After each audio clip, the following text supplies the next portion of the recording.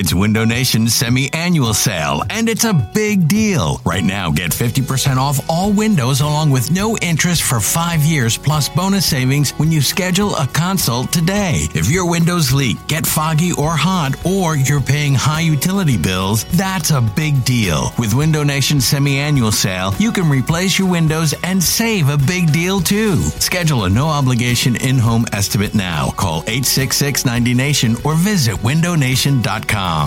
Is your child struggling with a specific subject or need help with homework? Are they asking questions that you're not sure you can fully answer? IXL Learning is an online learning program for kids. It covers math, language arts, science, and social studies. IXL is designed. This program will improve your kids' grades. Studies done in almost every state in the country. The kids who had IXL are consistently doing better. Powered by advanced algorithms, IXL gives the right help to each kid no matter the age or personality. And it doesn't have to eat up all your time. One subscription gets you everything for all the kids in your home, pre-K to 12th grade. So don't miss out. 1 in 4 students in the U.S. are learning with IXL. IXL is used in 95 of the top 100 school districts in the U.S. Make an impact on your child's learning. Get IXL now. And listeners can get an exclusive 20% off IXL membership when they sign up today at IXL.com/audio. Visit IXL.com/audio to get the most effective learning program out there at the best price.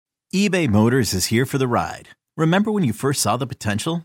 And then through some elbow grease, fresh installs, and a whole lot of love, you transformed 100,000 miles and a body full of rust into a drive that's all your own. Look to your left. Look to your right. It's official. No one's got a ride like this. There's nothing else that sounds like, feels like, or looks like the set of wheels in your garage. With over 122 million parts, you can make sure your number one ride or die stays running smoothly. So there's no limit to how far you can take it. Brake kits, turbochargers, engines, exhaust kits, roof racks, LED headlights, bumpers, whatever your baby needs, eBay Motors has it. And with eBay Guaranteed Fit, it's guaranteed to fit your ride the first time, every time, or your money back. Plus, at these prices, well, you're burning rubber, not cash. Keep your ride or die alive at ebaymotors.com. Eligible items only. Exclusions apply. This episode of BGN Radio is brought to you by Clip It, the hottest app that is out there. Watch TV, make clips, and share. For more information, check them out at clipit.tv or check them on Twitter at clipit.tv. You're listening to BGN Radio. There is a timeout on the field with the score. Listen to this. We are not drunk. This is accurate. The Eagles 34, the Cowboys 3.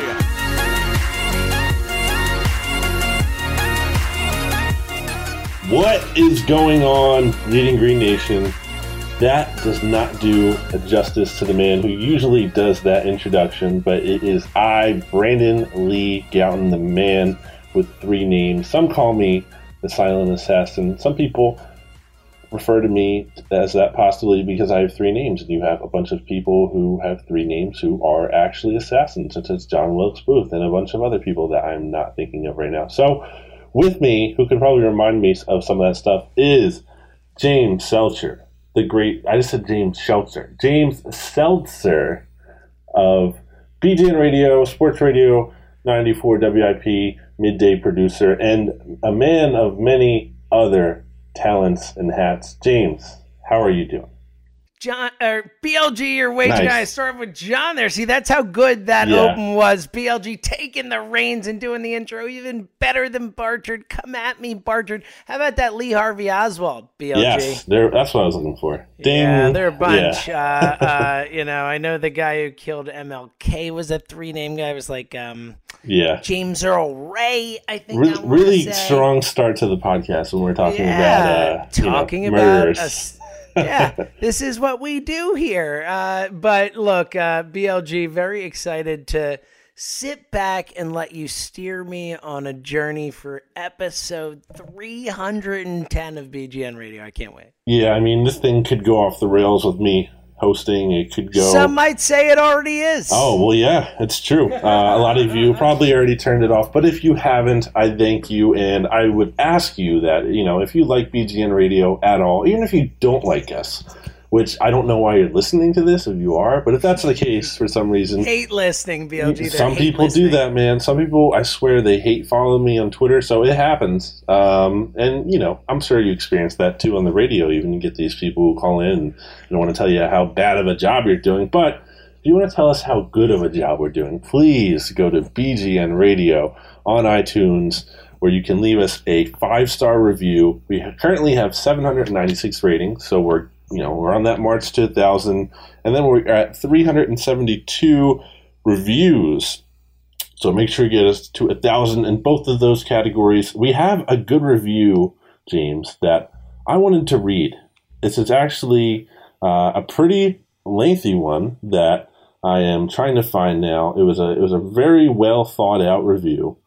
Was this where I was declared the number one something? Oh, well, that's a whole different topic. Don't even get me started while you're on that. finding that review, for those who don't know, the great and wise Chuddy declared me the top BLGer, which is insane. Somehow I am a better BLGer than BLG, and I'm honored. Really, somehow you were the last. I was BLGer, fifth. How am I fifth on? Like, look, if you want to rank BGN Radio members, and I'm fifth or whatever, or if I'm last, that's fine. I'm not good at talking. I'm not even that great at writing, but I am the number 2 BLG. I'm not the number 1 BLG. That's Brandon Lee Graham, who forced the fumble, obviously, in the Super Bowl. But come on, I am not. James, I love you, and I love you guys, but you are not better BLGs than me. Come on. Yeah, I concede the point. All right, so I concede it. I'm not a better BLG. I try every day to be a better BLG than you, and I am not. Not many are, but before we get into some Eagles talk, I wanted to get into this review because I thought it was a pretty funny review. 5 stars, titled "My Love for BGN." And this is from That Boy Driz. It's a 5-star review. Once again, I came across BGN last offseason, and right from the very beginning of my first "What's Going On?" I became an immediate fan of the podcast, as well as John. Episode, I think it's like 280, so he's kind of a new listener. That's cool. The Jay Ajayi signing opening will forever be one of my favorite moments. James is just so funny, and I believe there is nothing he can't say that won't just make you either smile or laugh, which is very true, James. BLG, far too kind, quote unquote, the silent assassin. I read every article that you post on Bleeding Green Twitter. Your articles are informative, easy to read, and I can always tell that I'm reading the work of a fellow diseased Eagles fan. My only concern, all caps here, Jack gets some more counterpoints on the air. If I were to make my own podcast, it would be exactly how Jack Fritz runs Counterpoint. The Kist and Solak show is great, and the BGN episodes are always fun, but Counterpoint is always a good time. Jack says the most outlandish things, and yet I always tend to agree with him, because he's right. Crying, laughing face emoji. For my fellow fans out there, please listen to BGN Radio. There's no better source for Eagles content as well. There is no better place for fans to come together and speak about the team we love. What a review from That Boy Driz. Very nice. Honestly, you're way too kind. You almost. Here's the thing. If Driz hadn't been so nice about me, I would think it was Jack in a fake name. Exactly. But Jack would never be that kind about me. So, Driz, that is really, really far too kind. And look, Jack Fritz is.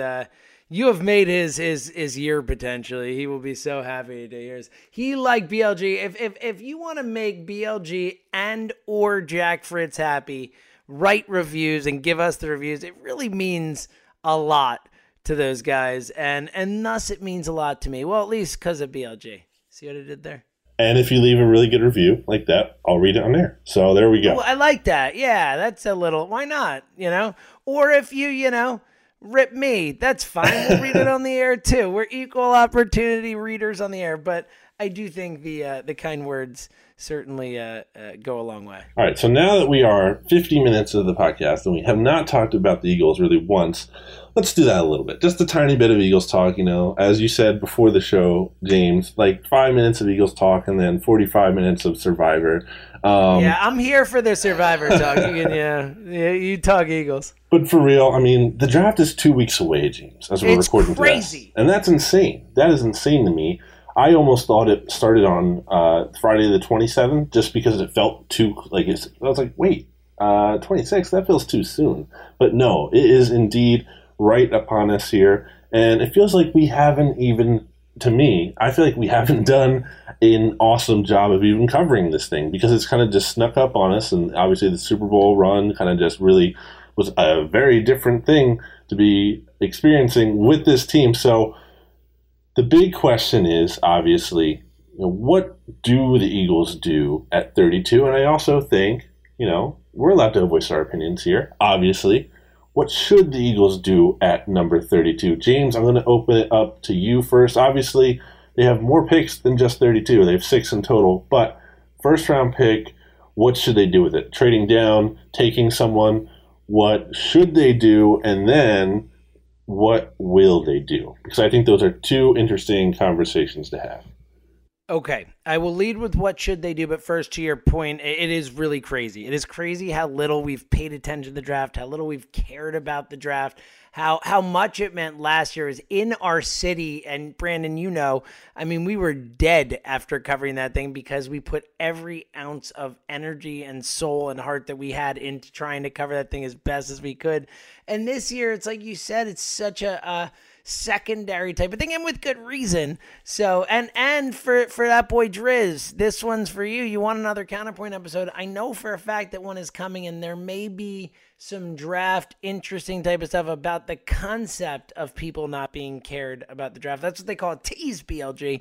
So, some more Counterpoint for you, Driz, coming. But BLG, what I think the Eagles should do, and again, this is something where, we like to have fun before the draft and all that, but you really can't know what they should do until, at best, they're a few picks out because you don't know how the board's going to shake out. You don't know which guys are going to be available, which aren't. But, in a perfect world, I do think that while it is the least sexy, exciting thing in the world, I really would be happy with them trading back if they can get a legitimate package, something that, can really restock some of the lost draft capital that they have this year. And, if I can get, a couple of seconds or, a second and a third or whatever. Yeah, I'm going to interrupt you right there, James, because Dave Mangles did a post on bleedinggreennation.com about what teams get when they're usually trading down from the Eagles' range. So that would most likely look like a second and an early-ish fourth-round pick. Like, historically, that's kind of the price for what that move up is. So does that move the needle for so that for means right Howie Roseman will get a second, a first the next year, a fourth. No, but look, again, it all depends on the package. And if there's an attractive enough package, I would be happy with them restocking the draft capital. But look, if the board shakes out, and I know we're going to get into kind of particular players with a couple of these things, but I've said this before and I've said this again. When you look at this team and the needs that they have, and we've talked about it, there's nothing obviously other than some, more secondary type of stuff. And I guess pun no intended there, but third safety, slot corner, third tight end, that kind of stuff, second tight end, blocking tight end, whatever you want to call it. Like, the needs are so sparse. If they come out of that 32nd pick with a guy who's going to be the bell cow running back complement to Corey Clement for the next 3-4 years, and they're going to get a potentially elite guy in a class with a lot of guys who really could be awesome, I would not be upset with that, BLG. So that would be where I would go on the what I hope / say should do. And I guess I should jump in now with mine for what they should do. And to me, it's a really easy answer in terms of like what the ideal is, and that's getting an offensive tackle. Like, if there is an offensive tackle that makes sense at 32, to me, that is pretty much the best pick they can make, because I'd be happy with that too. For what it's such an obvious long-term need and short-term need, because you need to start thinking about life after Jason Peters. And look, maybe Big V is that guy. I will admit that that's possible, but it's not a guarantee. And even if he is the guy, then who is your backup tackle at that point? Like, having that third string swing tackle, that's really important for this team that really values offensive linemen. And really, we always talk about it. Lane Johnson only one suspension away from missing 2 years. So you need to be in there. You need to have that guy in there to really just, if something goes wrong, if Big P doesn't turn out, if Lane Johnson, God forbid, gets suspended for 2 years, which would pretty much be like the end of his career and be awful, or whatever happens to Jason Peters, getting an offensive tackle would be great. Now, I think the problem with that is you're looking at the board there, and Connor Williams might be gone by that point, and Mike McGlinchey could easily be gone by that point. So I don't know if the best value guy is going to be there, and I think that's kind of the problem with should at that point. But for me, I think there is real juice to this Eagles being interested in Darius Geis thing. And now, obviously, I didn't mean to say juice and Geis, even though those words look similar, but I did, and I don't regret it at all. I think it was very fitting. No, his name is now Juice Geis. Oh, I wish it was. I wish his last name was Juice. That would be so much better. I think that would move him up my board. We opened the podcast talking about all these killers, and now we're talking about OJ. So this is really, what a dark episode. I'm going to delete this right now. Yeah, so you have Darius Geis here, and the Eagles are showing a lot of interest in this guy. It really reminds me of the Dalvin Cook stuff from last year. And hold on to that thought for a second, because I'm going to bring that back up. Let's look at what they're doing with Darius Geis. This is a guy who they are meeting with. They're flying down to Louisiana to meet Darius Geis at LSU. They are then working him out in addition to that private meeting. And then they're bringing him to Philadelphia, which we already know about, for a pre-draft visit. Tony Pauline has said that Deuce Staley is, quote-unquote, a big supporter of Geis. NDT Scouting's John Ledyard told BGN Radio's Michael Kist and Benjamin Solak show that Howie Roseman has a first-round grade on Darius Geis. Also said that the Eagles are not expected, or Howie Roseman doesn't expect him to be there at 32, and that's the case with a lot of people. But you look at Mel Kiper's mock draft this week, you look at some other mock situations, and Geis is in that range. Like, it's not out of the question that he could fall to number 32. James, I know you wanted to almost sell the farm just to get Leonard Fournette last year. So how do you feel about this LSU running back, Darius Geis?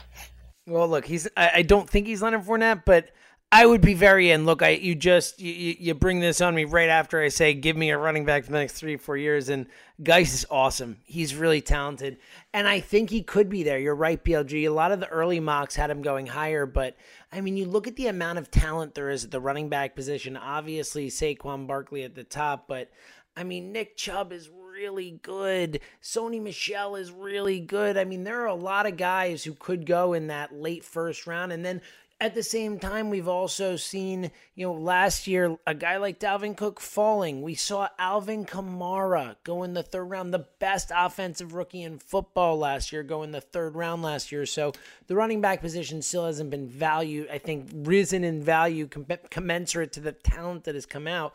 So I look, if they take Geis at 32, I'll be very happy about it. I think if they trade back, there could be a running back there as well.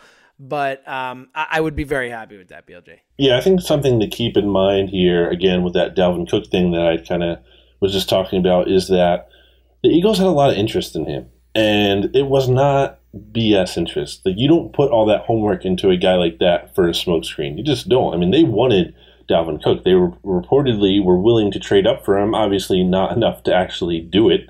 But it was something that they reportedly considered.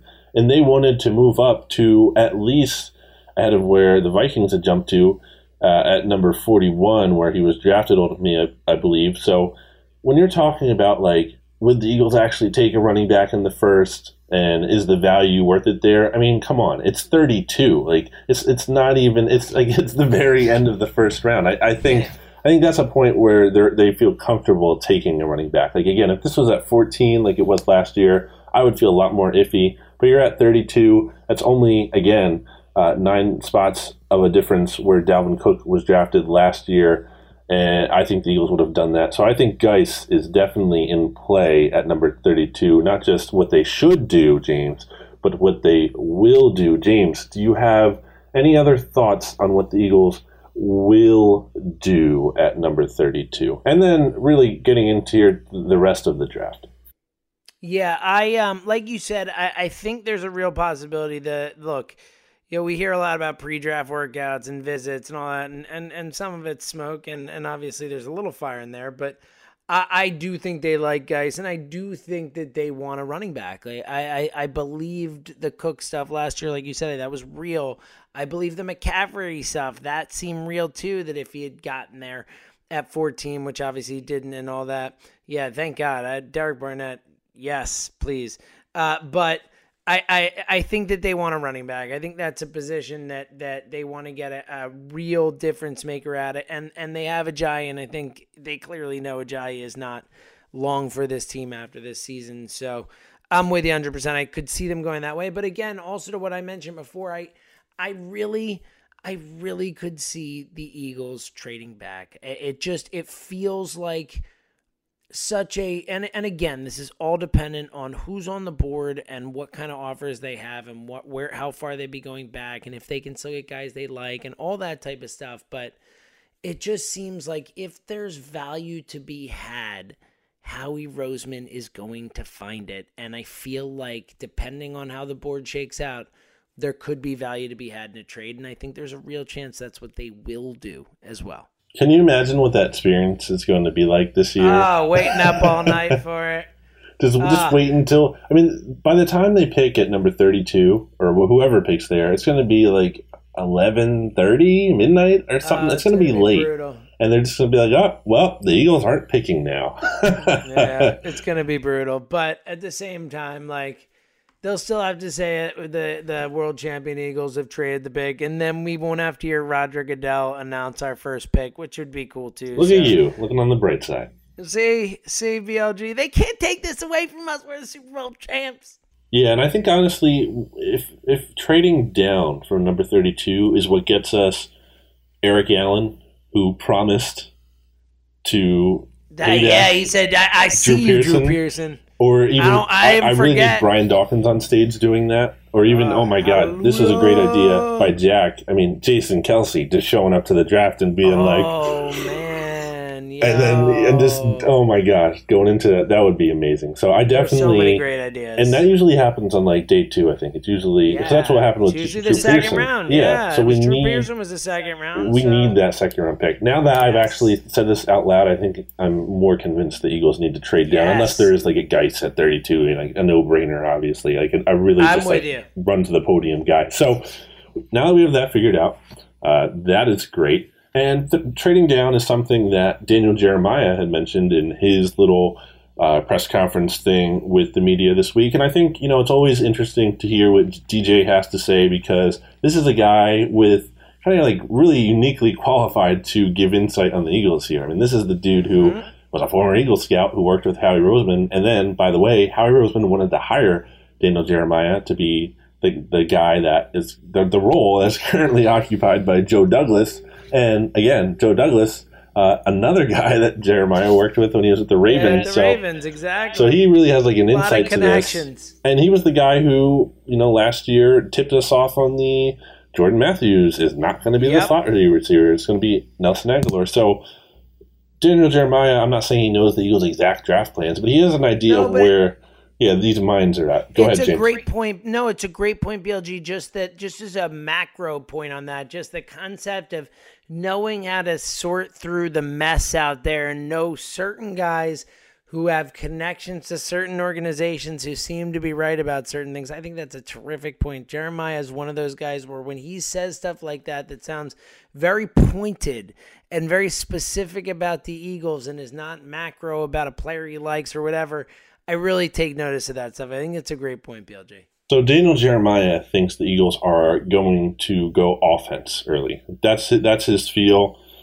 He got into some of the tight end talk, some of the running back talk.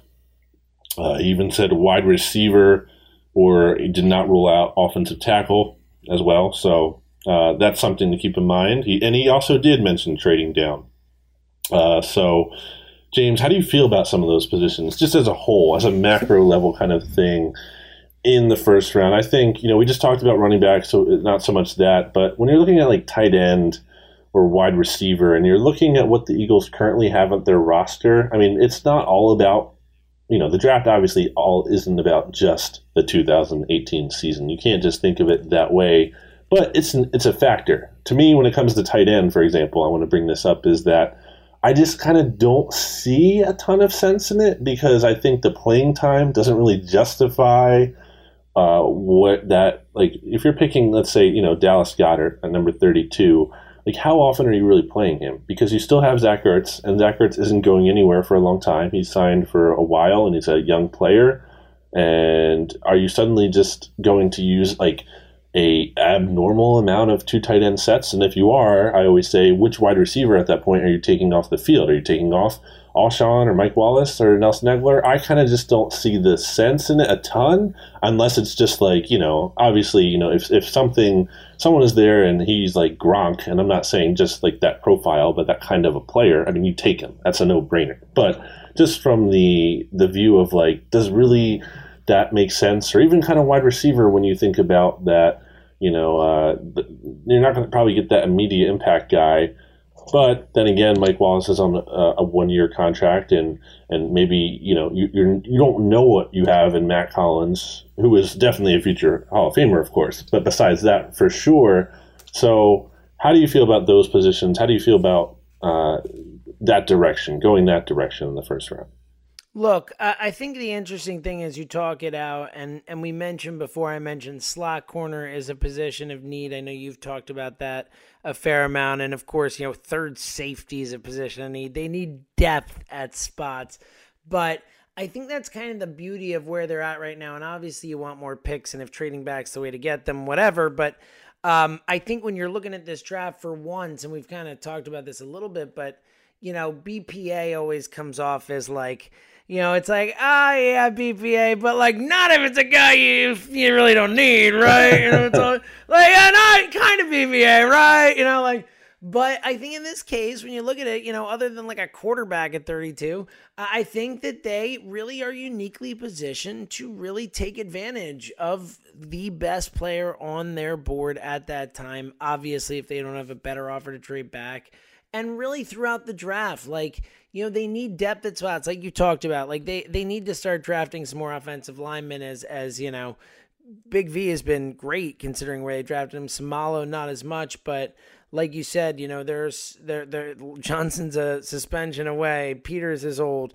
Who knows how long you will get from Kelsey. He's not the biggest guy. You have to start thinking about the future of this O-line with Carson Wentz, obviously planning to be here for a long time, and you want to protect him. So I think that's really important. But I really do think BLG, I think for once, they're uniquely positioned to read their board and try and make the best value decisions they can without feeling forced into, we have to get a guy at a particular position. Yeah, I mean, I generally agree with that. I think, if there's a guy who's head and shoulders above some of these other, like, and it's a tight end or whoever, then yeah, take him. Just take him. That's great. I would love to get Maurice Hurst, for example. I mean, that's a guy who the Eagles don't need in terms of, they already have a lot of guys who can play defensive tackle, not just the defensive tackles, but you think about Michael Bennett and Brandon Graham rushing on the interior as well. But I mean, if he's there and he's going to make this, if there's this potential big impact, I mean, that's definitely the chance to get him. I'm not of the belief that the Eagles kind of have to get someone. I think people are going to be talking about trying to maximize the Super Bowl window, and I'm obviously all for that. But at the same time, I'm not trying to take someone who just is going to be able to make that short-term impact. If you can get someone who can make a really nice long-term impact. So, absolutely. So that's where my head is at when it comes to that stuff. We kind of touched on the offensive line already, but I just wanted to mention that Connor Williams reportedly has a pre-draft visit with the Eagles. That's from at NFL Draft Insider on Twitter. That's a little interesting. A guy who could potentially fall to 32. I would personally be a little surprised with that, but I think that's a guy who would be ideal for the Eagles, because you look at him as, okay, hopefully he can play offensive tackle. If not, maybe he can shift into guard in the future. There's some thought that could be the case, because you look at his measurements. He's very athletic, but he doesn't have the ideal size, and his arms are like in the 9th percentile, so they're not exactly the longest arms. Another offensive tackle recently connected to the Eagles, not necessarily, I don't think I've seen anything about him having a pre-draft visit, at least not yet. But Orlando Brown, James. Orlando Brown, who is a target of our good friend Trey Thomas, who loves to just bash on that guy for running slower than Roger Goodell. And one NFL scout thinks the Eagles might take Orlando Brown in the first round. This was a scout talking to Jason La Canfora of CBS Sports, and he said that if I was doing a mock draft today, I would be tempted to slot him 32nd to the Eagles. And the whole basis of this column about Orlando Brown was that, a lot of people think he's not going to be a first-round pick because he had the disastrous combine, and it was a disaster. It's not even like he had a bad combine. I mean, you look at his mock draftable spider chart, and he literally was historically awful. But there's a lot of people who also argue that his game tape, is much more impressive than what the testing would be. So you're looking at a guy like that, James. How do you factor that in? Like, what are your feelings on Orlando Brown? Yeah, I'd be surprised if they took him. And it's not, look, I think they showed last year that with a guy like Derek Barnett that they're looking past just the measurables. Yes. So I get that in that sense, but I still think that they have thresholds and Brown's going to be below them. I'd be really surprised. I mean, especially here's the thing. Barnett being a different case because it's a defensive end. I mean, you look at this offensive line and how it's built and how they like to play. Like, it is by far the most athletic line in the NFL. Guys who can get to the second level, guys who are crazy athletic. Like, you want to talk about combine scores. I mean, Lane Johnson, one of the best combine performances in a decade, probably. Jason Kelce, one of the best combine performances for a center ever. I think he's like, I can't remember what, like one of the shuttle cone drills, maybe. I think he has still holds the mark for it. It's up there. It's up there. Like, so I think that, Brandon Brooks deceiving at his size, how athletic that dude is. Obviously, Jason Peters when he was healthy. This is an offensive line that's built around athleticism. And obviously, we're talking about replacing these guys down the road with these types of picks. But I would still think that there's at least some level of athleticism that they would want for how they run this offense. And getting into a little bit, wrapping up some of the draft stuff here that I didn't get to already, is that you see them bringing in a couple safeties for some pre-draft visits. You look at a Jeremy Reeves, who is an interesting target for the Eagles, potentially in a day 3 range there, or a guy who kind of projects as some of the versatility that Malcolm Jenkins has, or even you're looking at a guy like Ronnie Harrison, who's more of that strong safety, physical guy. They're bringing him in for a visit. Todd McShay also had the Eagles selecting him in his latest mock draft. So you're seeing some of those connections and getting back to, some of that, what the Eagles should do versus what you think they will do in this draft. I mean, safety is a position that I think a lot of people have labeled it as a sneaky need now. So it's probably not that sneaky if we're all talking about it.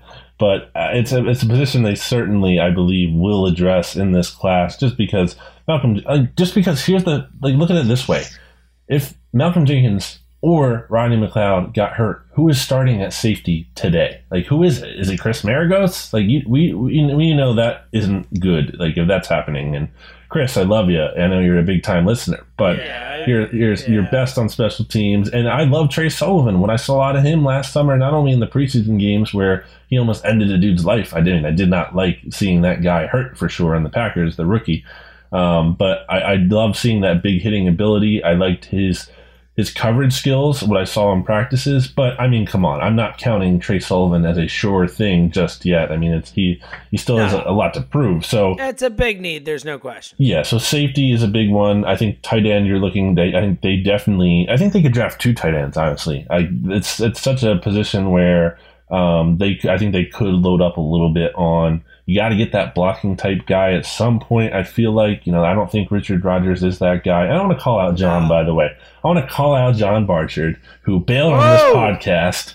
And I want to say that he totally bailed on us. He was the 3 of us. When we were doing the Richard Rodgers thing last week, I was pointing out that he was a bad blocker, and John was like, actually, I think he's a good blocker. And I was like, I didn't get a chance to rebut there, but I was like, no, he's not. Looking at he's not a good blocker, and I was looking at his just from what Packers fans were even saying, and they're like, no, he's not good. I mean, he's a body. Like, he's maybe not the worst blocker ever, but he's definitely not good at it. So, wow. Screw you, John. Shots fired. I love you, buddy, but screw you. So, Shots fired. So I think definitely, again, tight end a position they're looking at least one. We mentioned safety. I think slot corner is being underrated, James. I really do. I think know. You said that to me on WIP last week, and it's true. Yeah, I agree with you. Because here's why. Well, I think because there's so many corners on this team. Oh, exactly. But that doesn't mean like the guy is here, right? I mean, just because they have like all these guys, but some people are treating it that way. They're like, Jalen Mills, you just throw him in there and that's fine. I don't know that that's just fine. And here's what I keep coming back to. The Eagles are telling you it's not fine. Because if they loved Jalen Mills in the slot, and I think, honestly, here's how I feel about that. I think they are okay with it. I think they think he's passable. I think they think he might work out. And guess what? Jalen Mills might work out. I'm not trying to even doubt the guy personally. I just think you look at the fact that they tried to re-sign Patrick Robinson.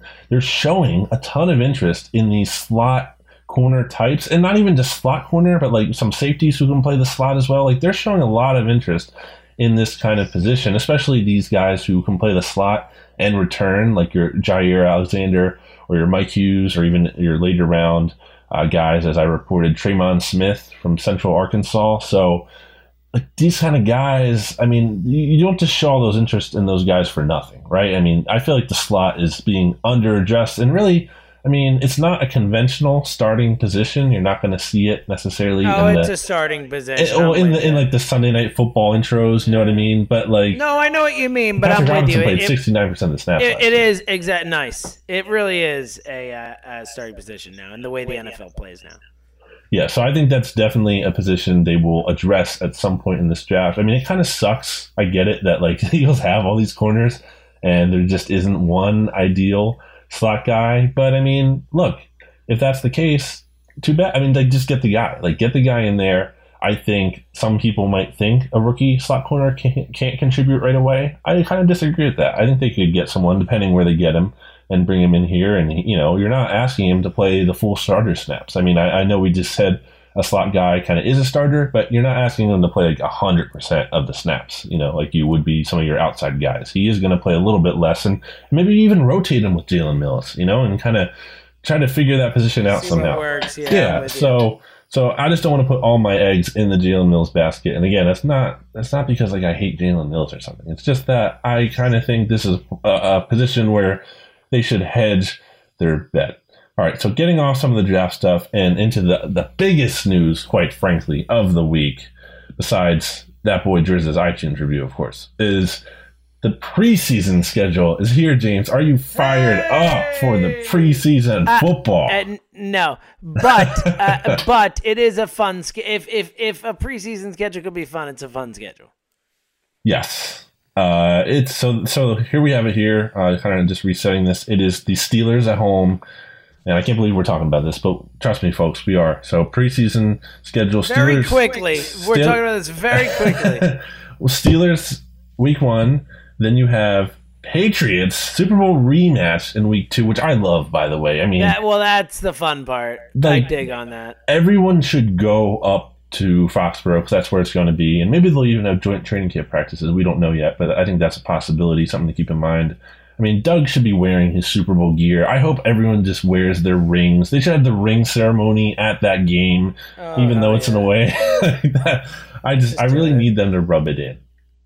Yeah, we all do. That's the whole. That's amazing. So very down for this. It's fantastic. The real NFL schedule should be coming out soon. It's probably this week, by the way. So that's something to keep an eye out for. We already know the Eagles are playing. You can look at all that on BleedingGreenNation.com. It's just about the dates and the times and all of that. So the quick thing in the preseason schedule, they're playing the Browns in week 3, the dress rehearsal game in Cleveland, which, I mean, again, it's preseason, but that's at least a little bit, there's a tiny bit of juice maybe for me with that, just because is Carson going to be ready for that? I mean, how awesome is that? If it's true, by the way. Carson Wentz versus Sam Darnold. That'd be baby. Amazing. Well, just Carson being there and just... No, I know. And then going up to Jimmy Haslam and whoever there and just being like, hey, do you know that you guys are 1-31 since you passed on me? Isn't that a fun fact?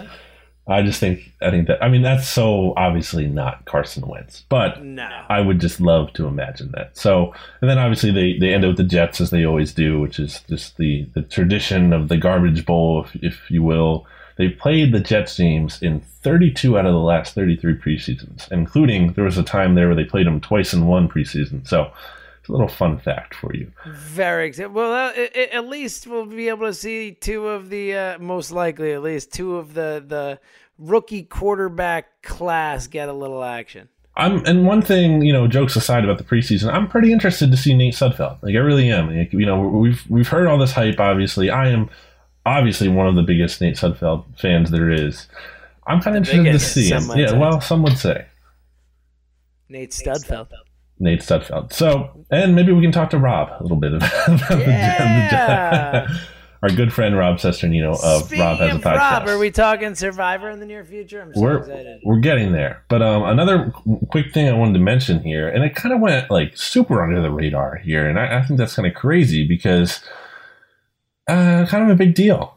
Over the weekend on ESPN, Tim McManus had a piece about Brandon Graham saying that this is the time to get a deal done because free agency has cooled off and there's a little bit of a dead window here before the draft. And Tim McManus went as far to say that, quote unquote, there's a sense that Brandon Graham contract extension talks have picked up recently. And I don't know how this didn't get bigger run. I mean, I put it up on bleedinggreennation.com, but that's a pretty big deal to me. I mean, this is a guy who we don't know his future for sure because he's going to be a free agent after this year. He is he's 30 now. He turns 31, or he's going to be, I should know this guy's age. He's my namesake. He's a BLG. He's okay, 30. So he's going to be 30. So he just turned 30. He just turned 30 on April 3rd. So this is a big deal. Like, what is going on with this? Are they should they extend Brandon Graham? Like, what's going on with this, James? Yeah, it's a tough one because you don't want to do the whole heart versus head thing. Like, it's like... Oh, I do. Trust me, actually. No, I do too. But that's what I'm saying is it's such a tough one. But for me, in my mind, Brandon Graham's still a really good football player. And he has outperformed every contract he's had here. And we've talked about it before, but everything he's gone through, everything he's done, the intestinal fortitude that guy's shown, switching positions to a 3-4 linebacker, everything he's done, he's earned his money. And more so, like we said, BLG, it's not just that art thing because he is such a big part of this team and this locker room and all that. But more so, it's that he's still a really good player, BLG, and I think he matters to this team. And, we've seen it with Jason Peters, and granted, that's a Hall of Fame great player, but a guy who we kept kind of saying, oh, he's done, but he kept mattering to this team, and he kept playing great. And I think Brandon Graham is someone who, maybe not to 36 like Peters, but has some more good years left in him, and I think he should play those years here.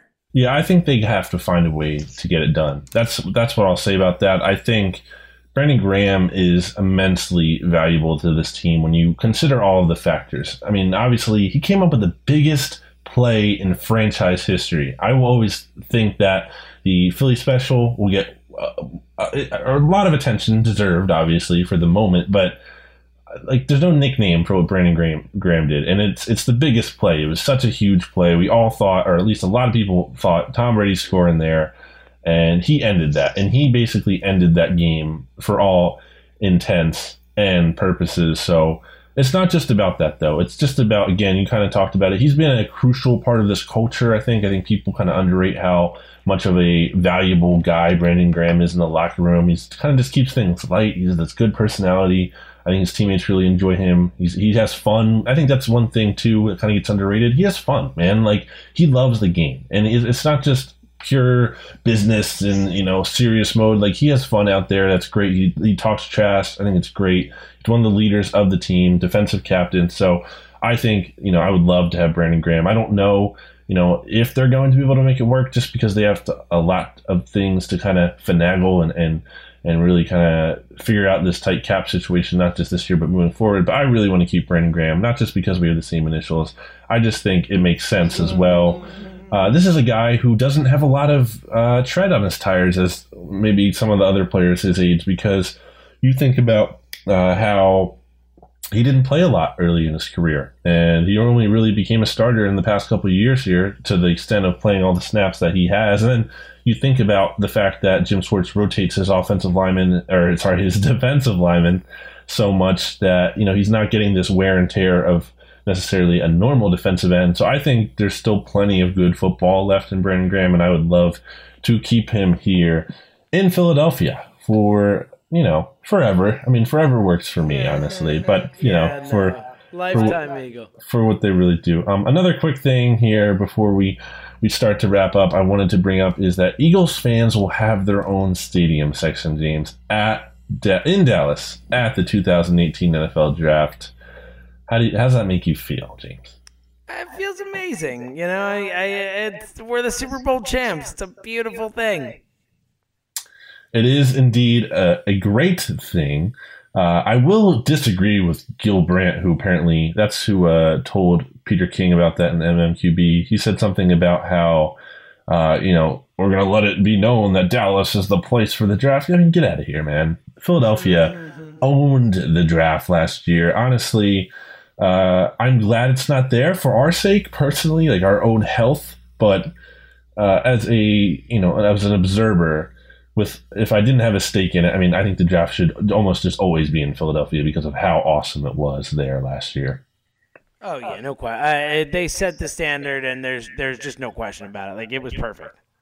So it'll be fun. It'll be fun to see how that goes. I can't wait to see that invasion of Eagles fans down there in Jerry World. We already saw it in the regular season when the Eagles played the Cowboys, and there was that video of going around of these Eagles fans gathered in the lobby of that $1 billion stadium, just belting out the Eagles chant. That is a beautiful sight to see. A lot better than the Eagles draft hat, which is very bad, by the way. I don't know if you saw that, James, but the Eagles draft hat just not very good. So that's where we are. I'm just looking at BleedingGreenNation.com to kind of make sure I'm touching on things I wanted to touch on. I love how Doug Peterson is just the thing now in Philadelphia. He's ringing the bell at Sixers games. He's throwing out the pitches. It's just like all this stuff. There's just so much positive stuff here, I feel like, coming out of the Super Bowl still and heading into the draft. Honestly, we kind of talked about it on the WIP show this past Saturday. It's almost like you don't even care about the draft as much as you used to, at least. It's a good time to be alive, I guess is what I'm trying to say here, James. Yeah, I agree, BLG. It's a really exciting time. Sixers are good. Phillies are good. Oh, my God, the Everything's Sixers. going on. And we got Survivor to talk about. Imagine enjoying a sport in Philadelphia, as some would say. It's too good, BLG. It's too good. This has been BGN Radio episode number 310. James, do you have any final thoughts before I close the show? My final thought is stay tuned if you like Survivor after the music or whoever John edits it together. But coming up, just a few minutes of Survivor talk. Stay tuned for the Easter egg if you're into that. If you're not, well, I'm sorry. Please, again, still leave an iTunes review and rating, 2 different things there. We would really appreciate that. Make sure you listen to BGN Radio on Sports Radio 94 WIP this Saturday, April 4th. That's from 1 to 3 p.m. We will post the replay, as we always do, on BleedingGreenNation.com, where you can also hear this podcast, and BGNRadio.com. Fly, Eagles, fly.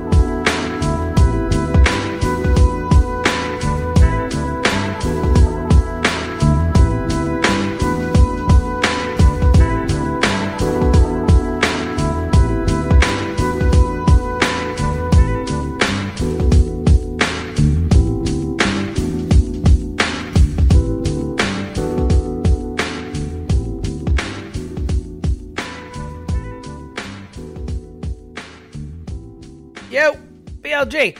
All right, let's talk some Survivor real quick. Shout out to BLG who just hosted the shit out of that episode. That was just terrific job. All right, just a few minutes of Survivor talk. We won't belabor, but tell everyone else what you, and for those not caught up, spoiler alert, we will be talking about, and this is being recorded Thursday, April the 13th, April 12th. It'll be Friday the 13th. It'll come out on the 13th. So, ooh, I didn't even think about that. Ghost Island. Ooh. But BLG, for the most recent episode of Survivor, tell everyone what you texted me when it was over. Oh, it's legitimately one of the best episodes ever, and I'm not even one of the best episodes Am I ever. hyperbolic? No, like that's No. coming from like just a sincere, genuine place. This is legitimately, and I even said it out loud when I was watching the show. Like I don't even do that. Like I don't just comment on the show out loud when I'm watching that. Like who does that? I'm watching it and I'm like, this is one of the best episodes ever, and that wasn't even at the end of the show. That was like, I don't know, 25, 30 minutes in. Like I could just tell from that point, like, oh my gosh, this is awesome. Yeah, there were so many possibilities, so many things going on.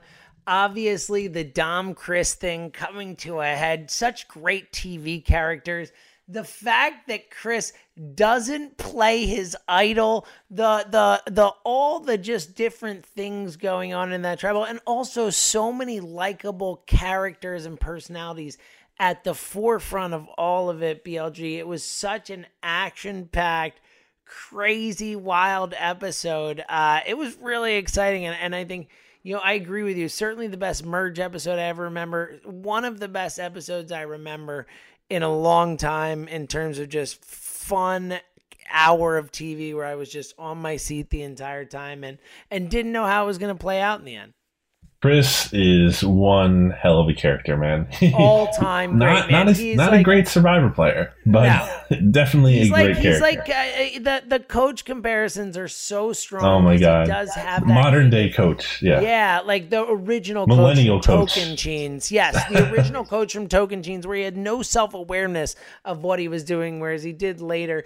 Like, Chris just had it was unbelievable how irrationally confident that dude was about everything. And especially the rapping. It's so funny because he had like good reads on things. Like he was right about what people were thinking, what they were plotting, whatever. He just was so bad at dealing with other people. Like it was and overvaluing his worth and his all that to these people. His perception and the perception of him in their eyes. Are you dropping a little Rob Mariano right there? You're damn right I am. Smarten up. That's all I can say. And then basically, the funny thing about me doing that is me imitating Rob Sesternino. Yes, it's a double imitation there. Shout out to the great Rob Sesternino. He is not the Rob that sucks. Yeah, I love. Wendell's confessional. Honestly, I don't know if it's the best confessional ever. So maybe I'm forgetting something, but oh my gosh. Well, that's what's funny. And Rob talked about it on the Know-It-Alls, but, potentially the best, exit confessional thing since he did the Casey Kasem in the Amazon as the exit confessional, which was a legendary exit confessional thing. So I'm with you, man. He's like, you are trash. You're a trash rapper. You're garbage. You have no bars. Oh, it's so great. Philly represent. And he just kept going in. You thought it was going to end, and nope. It just kept going in at him. It was like a diss track. It was like almost Wendell just got so mad at Chris for rapping and being terrible at it that he just made his own diss track. Except he wasn't rapping, obviously, but it was just kind of like a poetic. It was great. I love Wendell. He's great. I love Dom. He's great too. We came in and we said we were rooting for Wendell. We were pulling for Wendell. He's Philadelphia, but huge. I've been so impressed with the type of player he is. He really gives me like a Jeremy Collins kind of feel from Second totally Chance. See that. Like the ability to kind of be the guy who's reliable, who people want to go to, who people seem to like, who's kind of got his hands in kind of a lot of different relationships, but also has his core guys, his meat shields. I've been so impressed with the game Wendell's playing. Yeah, I love it. And should be, looking at the rest of the season, should be pretty good. I mean, you have some dead weight people. I was thinking about, Jenna and Sebastian. Libby, Chelsea. And Libby's I don't think... I wouldn't put Libby as dead weight. Yeah, she's dangerous, man. Chelsea, yeah. Desiree's been fun. I've liked Des is good. Lately. I mean, Angela's dead. Yeah, that's very much so. Des was the one who we saw wanted to get Libby out, which I think is smart. I don't want Libby in the game. If I'm a player, I want her out. She's dangerous. She's a threat. Totally agree with you. So I think right now, I think I said this to you. I think we were texting about this, but I would say that in my mind, based on the edit and the way it's going, I think there are only 5 people in my mind who I would say could win the game right now. My guess that they could win the game, and I think Laurel will be 5th and a distant 5th. But Yes. I think my top 4, and I think Donovan's going to be around for a while and a big character. But Top 4, I think baby. if I had to predict top 4, baby, it's actually top 5, baby. If I had to pick right now, I would guess that either Wendell, Dominic, Kellen, or Michael wins this season of Survivor. Yeah, I would say that's the safe bet. And it should be good. I think it should be a good rest of the season. You have some of these advantages out there still with Wendell having his idol. You still have Dom with his idol. It's actually the 4 people I just mentioned, Michael and Idol, and Kellen, exactly. the extra vote. That's really there fun. you go. So that should be interesting. It should be fun. Yeah, I'm excited. So everyone, we will definitely try to find some more time to fit some Survivor talk in when we can. And anyone who stayed, thank you so much for doing it. We love you guys, and definitely feel free to tweet us about it, because we love to talk Survivor with other people, because we just started learning it, obviously, through this, that there are other people besides us who are like us and interested in the things we're interested in, also like Survivor. So hit us up. We love it. So BLG, any final thoughts on Survivor other than just go Wendell? Because that's my thought. Noom.